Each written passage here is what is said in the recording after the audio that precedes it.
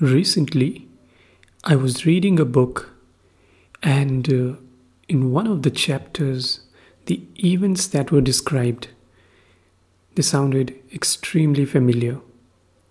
The book is called The Next 100 Years. It was written by George Friedman. And those of you who don't know, the book is all about predictions in the next 100 years in the 21st century in the major geopolitical events and trends. And when I read the chapter on Russia, I thought it was bang on. It was so accurate and so precisely the author had described the whole situation. I couldn't believe it.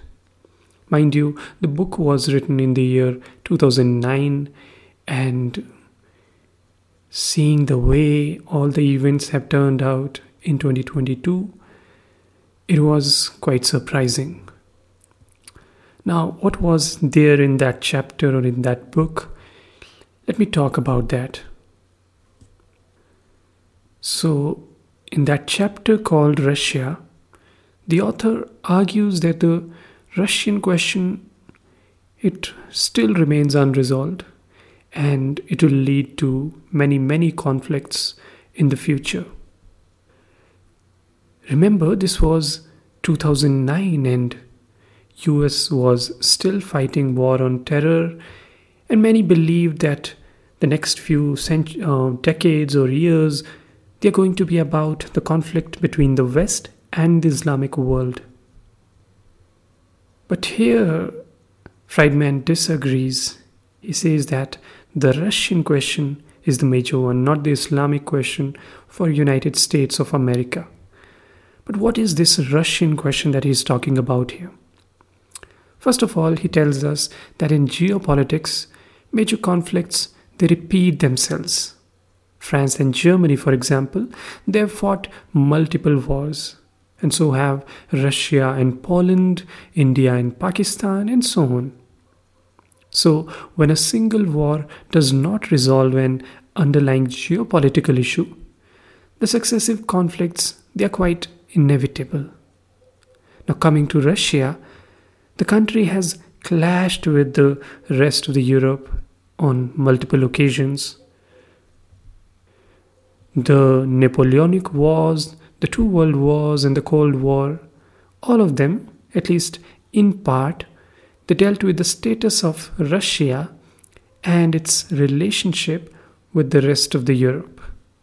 So then he phrases this question very interestingly, and he says, if Russia is a united nation state, where will its frontiers lie, and what will be the relationship between Russia and its neighbors? And that is the Russian question. Unfortunately, none of these wars that we just talked about, they've been able to settle this Russian question, which means there will be more wars. And that is exactly what we are seeing in Ukraine.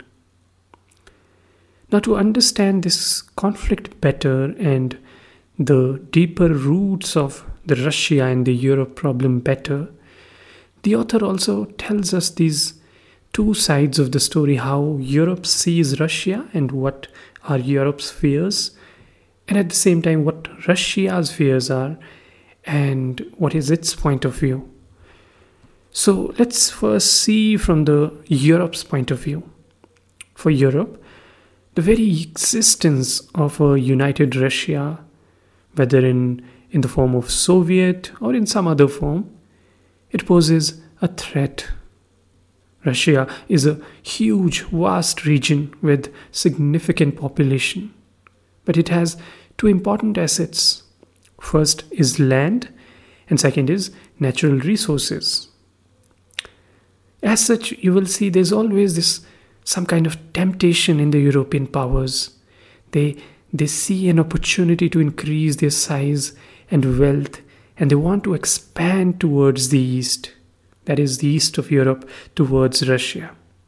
And similarly, Russia also sees the opportunity to expand towards the west, which is again in the east of Europe. And that's why Europe has this fear that Russia might want to expand towards Europe. But there is an interesting problem that Europe faces. And this problem is recently created by Russia. Because of Russia's limited infrastructure and technology, it's not really a rich country like Europe, like the countries in the Europe, I mean. So Russia relies heavily on the oil and gas exports, and that's how it builds its economy. Now, what this has done is, this has created Europe's energy dependency on Russia. Therefore, on one hand, Europe would like to expand its influence towards the east, towards Russia by the help of NATO, with the help of EU. But it cannot afford to have a major crisis going on in Russia. So this puts additional pressure on the European powers, and they are always concerned about Russia's misadventures. Now, what about Russia? What does Russia fear? Now, Friedman tells us that Russia's vulnerabilities or its fears, they lie in its major weakness, which is its borders, and particularly its borders in the north and west. The author says, even if the situation is that Ukraine is controlled by Russia, as it has been for centuries, and Belarus or Moldova are a part of the Russian Empire, there are still no natural borders in the north. On the northern European plain, no matter where Russia's borders are drawn, it is open to attack.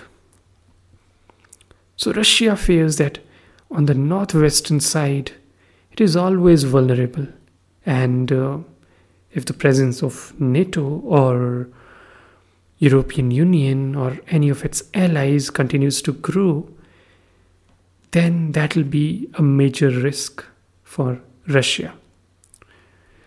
Now, what does Russia do? How does Russia respond to these fears and vulnerabilities?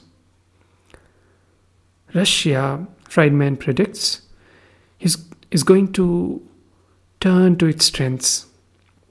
And the only physical advantage that Russia have is its geographical depth. So the farther west into the Europe its borders can extend, the farther conquerors have to travel to reach Moscow.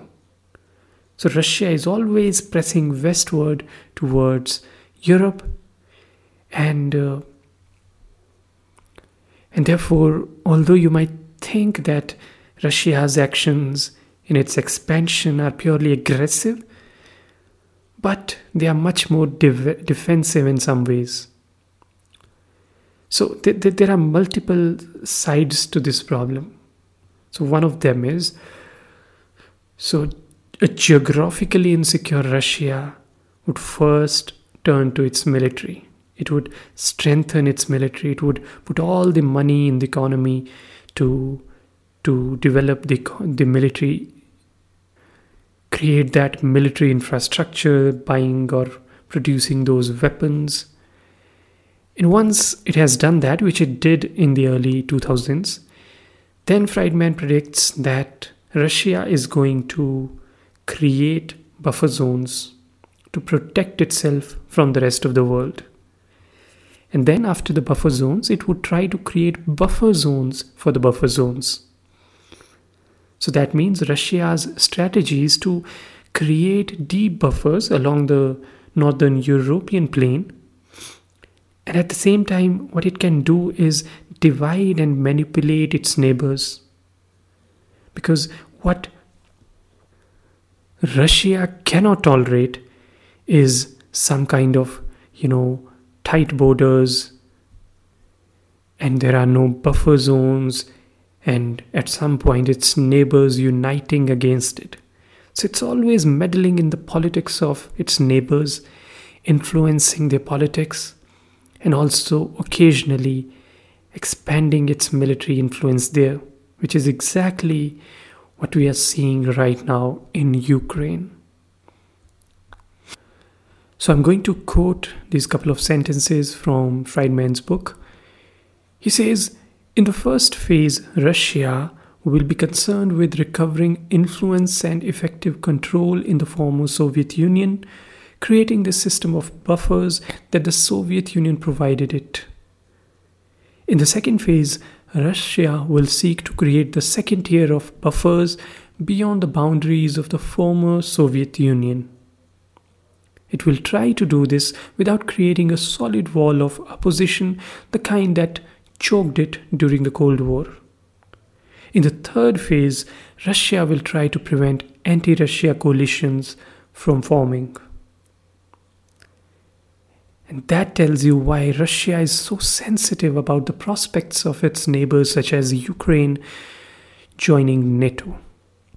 So this threat was always there, this possibility was always there, and as Friedman has pointed out, or as he has predicted, the war will always be just around the corner. And that's why we should read good books, because then we already know what is going to happen and it's not really a surprise for us.